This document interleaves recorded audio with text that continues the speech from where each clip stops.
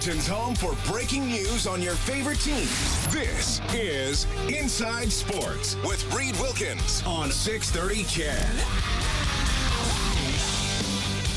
Well, I got to watch that Nancy Drew show to find out what happens, Kellen. Keep playing that ad. Mystery is afoot. It's going to roll me in. Okay. First intermission. Oh, pardon me. Second period just started. Seattle and Dallas, no score in Game 7. We'll keep an eye on that one for you. The Oilers, of course, are out. We got an Elks game on 6:30 CHED. Monday, 1 week from today, 12:30 for the countdown to kickoff game at 2. Preseason action, Elks at Stampeders.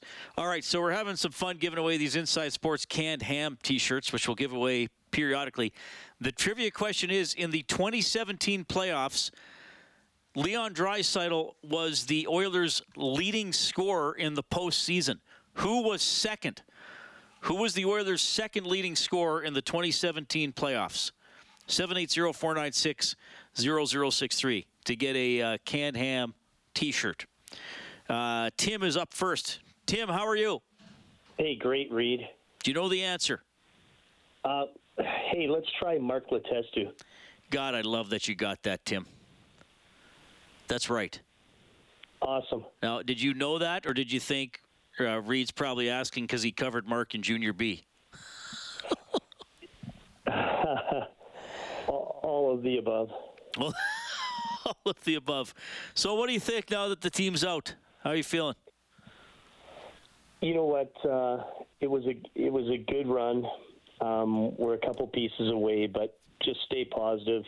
You know, if Skinner wins a game in the playoffs for us, or maybe some of the supplementary forwards are healthy and can chip in, it's a different situation. But I think our team is right there. Okay. Tim, stay on the line. Kellen's going to take down your info, and you can come to the station when you want and pick up the shirt, okay? Awesome. All right. That's Tim at 780-496-0063. 2017 playoffs, Draisaitl 16 points in 13 games. Letestu 11 in 13.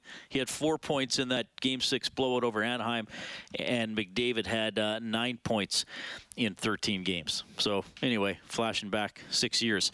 780-496-0063. Hope you're doing well. Got a bunch of messages to catch up on. I think Kellen's taking down Tim's info. I'll get to a couple I got. Carrie writes in. This is an email to insidesports@630ched.com. Gary says, hi, Reed. Nurse and Ceci had some good games, but were beaten too often for a top pairing. Also, I know Ekholm's arrival has been positive overall, but I think we saw some cracks in his game going up against Vegas night after night. Vinny and Broberg weren't quite ready for the big stage. Bouchard and Kulak were the biggest positives on the back end. Hopefully Holland will add another Ekholm type. That is from Carey. I think most of that is fair. There were definitely, which game was it? The one the Oilers lost really bad at home, 5-1. I thought that was a tough night for Nurse, Ceci, Ekholm, and Bouchard, quite frankly. So when you have your top four guys and none of them are, I mean, you need at least one of the pairings to play somewhat like a top pairing. They didn't that night. Kulak had a good playoff. Desharnais had some tough moments. I thought Broberg was good at times when he got to play. Sometimes he didn't play a lot. Yeah, could they use some more experience on the back end? Look, Ekholm was a great addition. The Leafs are out as well. I love that they got Luke Schenn. There was a point during the season when I hoped the Oilers would go and get Schenn simply because he was affordable. But Ekholm's good. But, yeah, I mean, the Oilers were tested by Vegas. They were a very good team. And at times, they made the Oilers' four best defensemen look ordinary or even below average. But as one caller said earlier, the problem for the Oilers when it comes to defending and preventing goals is not just the defensemen, not just the goaltender, it's team defense. And that's something that still has to be worked on. Maria says, hi, Reed. Still disgusted Pietrangelo was in that game last night. Not why the Oilers lost, but it was gross that he could come back and play after trying to break Draisaitl's arm. Given how quiet Leon was in the last two games, I can't help but wonder if that slash did indeed cause an injury. That is from Maria. Yeah, that suspension is going to be debated. We talked a lot about it on this show the day it happened. Well, actually, the news came down just as the show started. I don't remember what day that was. Maybe Thursday or when were the games? I think Thursday. Anyway, I mentioned I talked to a couple former NHLers today, and they both said, and you saw the video if you were watching last night. I mean, Bukestad made kind of that slashing motion towards Pietrangelo. Draisaitl fainted like he was going to slash Pietrangelo. And both these gentlemen said to me today that when they saw the Oilers doing that, they thought, uh-oh, Pietrangelo and Vegas have them right where they want them. They thought that was proof maybe Vegas was in the Oilers' head a little bit. They said, you got to put that behind you. They said if they were Pietrangelo, they would have loved that. They would have loved that they're thinking about me. Maybe they're coming after me. And, I mean, look, Pietrangelo was playing the game with that clip he gave a couple days ago. Basically, oh, they're picking on me. He wants them to, come pick on me. Come run me. I'll take a little bit of a flop, go down easy, and we get a power play. It's all part of the gamesmanship. Kellen, what do you have? Oh, let's flip back and see what we've got here. We've got one from DJ that's a little wordy, but I will try to make it as quick as possible. Yeah, get to that one, and then we'll get to Frank and Scott on the line. Excellent. Sounds good. Reed, the turning point of this series, in my opinion, was Game 3 when Brossoit got injured and Aiden Hill came in. The Oilers should have been licking chops at that point and should have fired every puck possible at him, but there was no push, no killer instinct at all. In fact, guys like Draisaitl and others were passing off on odd man rushes instead of just blasting it, but the passive approach let Hill get comfortable, and ultimately he was the better of the two goalies the rest of the series. Had the Oilers won Game 3, this series would have been over in 5. That's from DJ. You know, when you got a job like mine, you talk a lot. Sometimes it's stuff you plan, sometimes it's stuff that you just think of or you react to a call or a text like that. I did say after that game that I wonder if now, big picture, Vegas has the better goalie in net. In a 7-game series, who would you sooner have, Aiden Hill or Laurent Brossoit? I mean, neither guy's a sexy pick. They're both depth guys for Vegas. I mean, if it was me, I would have taken Hill. Nothing against Brossoit. They're both career backups. Hill is younger. But was that DJ? He also made a good point, and that's something that often gets talked about with the Oilers. Do they pass up too many shots? You know, do they try to score the fancy goal as opposed to getting some other things going? I think that's why McLeod, Fogle, and Ryan had a fairly good playoff, is because they played in straight lines and they played simple. They hit the red line, they shot it in, they skated. That goal they scored last night, pretty simple. McLeod wins a race behind the net, drops it to Ryan, he centers it, there's the goal for Fogle. That's a very simple play because they played in straight lines and they put the work in, and they weren't looking for anything too fancy. We got Frank on the line as well. Hi, Frank. Hey, Reed. Saw you on TV. Got to agree with Mr. Layton. You might have a secondary career there. It was a good analysis. Okay, well, first of all, I used to be a television sports anchor, and I was too ugly to get a job anywhere. Yeah, but ugly means knowledgeable, doesn't it? Okay. Anyway, I watched the series and listened to on the radio as well. I loved your analysis with Rob Brown. I don't know. I think we've talked about it during the season about when do the teams, at what point in the season do the teams start preparing for the playoffs? And there's been a lot made of how the Oilers took on the Knights during the year and outdid them. And you got to wonder sometimes if the coach isn't playing some games in terms of, I think the term they use is when they play vanilla, so that they're not showing. Yeah, they don't show the scheme they really want to use in the postseason. Yeah. Especially for things like penalty kill and maybe their forechecking system. And so my analysis is, we've got the players, but I think we got to be smarter in terms of preparation. My last point is that, and I heard this in a number of sportscasters talking about it, was that Vegas rolled 4 lines. Yeah. And sometimes if that line came up against the other team's top line, they still let those players on the ice. And I'm thinking maybe that's the coach's way of breeding a little confidence in those boys, especially during the season, but in the playoffs. Imagine, what do you mean? You want me to go up against McDavid and Draisaitl? Yeah, you get out there, do the job, remember the process. I think it breeds a certain kind of confidence, and it also maybe gets them to buy into that coach's system on how to beat the team, because most coaches are pretty sophisticated these days and can figure out how to either beat a team or stop a certain player, and it was pretty evident against the Oilers. You stopped the two big guys, and the supporting cast just didn't come through, unfortunately, and that's what happened, in my opinion, anyway. Frank, appreciate it. Thank you for the call. CertainTeed Hotline, the pro's choice for roofing, siding, drywall, insulation, and ceiling systems. CertainTeed Pro all the way. We have Scott calling in as well. Hello, Scott. Go ahead, please. Hi, how are you? Pretty good. Good. Hey, I was going to just mention, relative to what the discussion on goaltending was before, having played hockey and when you get emotional about it, what I like when Campbell came in is it seemed like, maybe he doesn't always have the fluidity or the A game, but he just seems that he could battle through the difficulties, and that's why, as I reflect on the series, I kind of had wished he got either game 5 with the notion that, okay, we blew that one. You come back with Skinner in Game 6, and then whatever happens from there, you went with some intuition or just gave the guy a chance. That was kind of my perspective.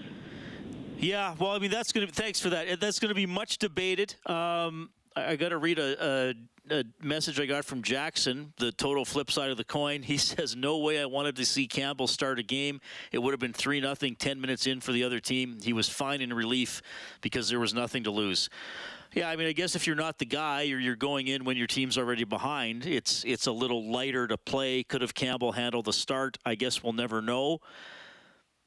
Again, I mean, I would have started Campbell in Game 5 against the Kings, and Woody didn't do that, and it worked out.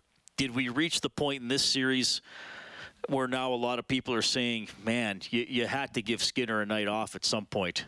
And maybe that would have been Game 4, right? Because what were the scores? Game 3 was 5-1 for Vegas. The Oilers did come back and win 4-1 in Game 4, and Skinner stopped 25 out of 26 that game.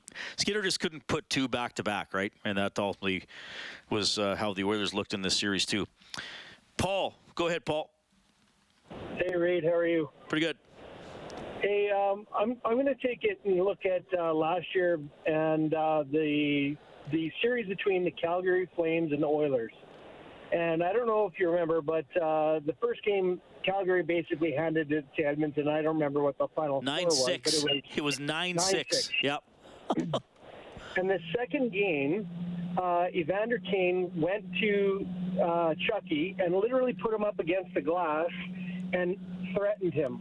It was obvious. They showed it on highlights all the time. But Edmonton exerted their will against Calgary, and especially on Tkachuk. And if I take a look at this game between Vegas and Edmonton, when Pietrangelo two-handed slashed Draisaitl, I knew immediately that was the game. Vegas was going to win because they flexed their intimidation against the Oilers, and you could see it. Edmonton, in the first two games, they were throwing their weight around. They were doing things. They were getting in the grill of the Vegas Golden Knights. And then that happened, and it completely changed the makeup of the team. And I think that part of Edmonton's identity was the fact that we had guys like Kane and Costin that can actually go out there and kind of exert that don't mess with us attitude, like you said. But when they get hurt or there's not another man that can step up besides those two guys. So you're talking about you heard my miserable bastard idea before? I did, and I do agree with that. I think that we need a couple more people, because if you lose Kane, who is our a broken finger or whatever, yeah, he's still not 100% with his wrist injury. I don't care what anybody says. That takes a long time to get better. You got Desharnais, who might be able to drop the mitts and do what he needs to do. But after Kane, Costin, and Desharnais, and Nurse, he'll do it when he has to. But you can't afford to lose those guys. You can't afford to lose a guy like a Nurse on the back end. So what I'm saying is that if I look at last year and what happened in the Calgary series and why Edmonton flipped the script so well on them, was that we intimidated them. We made them scared to mess around and do dirty things. And that's exactly what Vegas did to us. And I think that was when the game switched. And I said to my wife at the time, I said, Edmonton's going to lose because they can't play that intimidation game anymore because, A, the referees are not going to allow some of the stuff to get past them. Yeah. But it seemed to me that was the case. And I do agree with you that we just need that one more, in Berkey's words, one more person or player that has a little bit more truculence, a little bit of that edge to just stop the other team from messing around. And I think that's all it would take. Thank you very much, Paul. Skinner's a good goalie, so I'm going to leave it at that. Thank you, Paul. Appreciate that. Okay, I got to get a timeout here, but Dale, you're up next on the open line. I just got to get you to hold through the break here.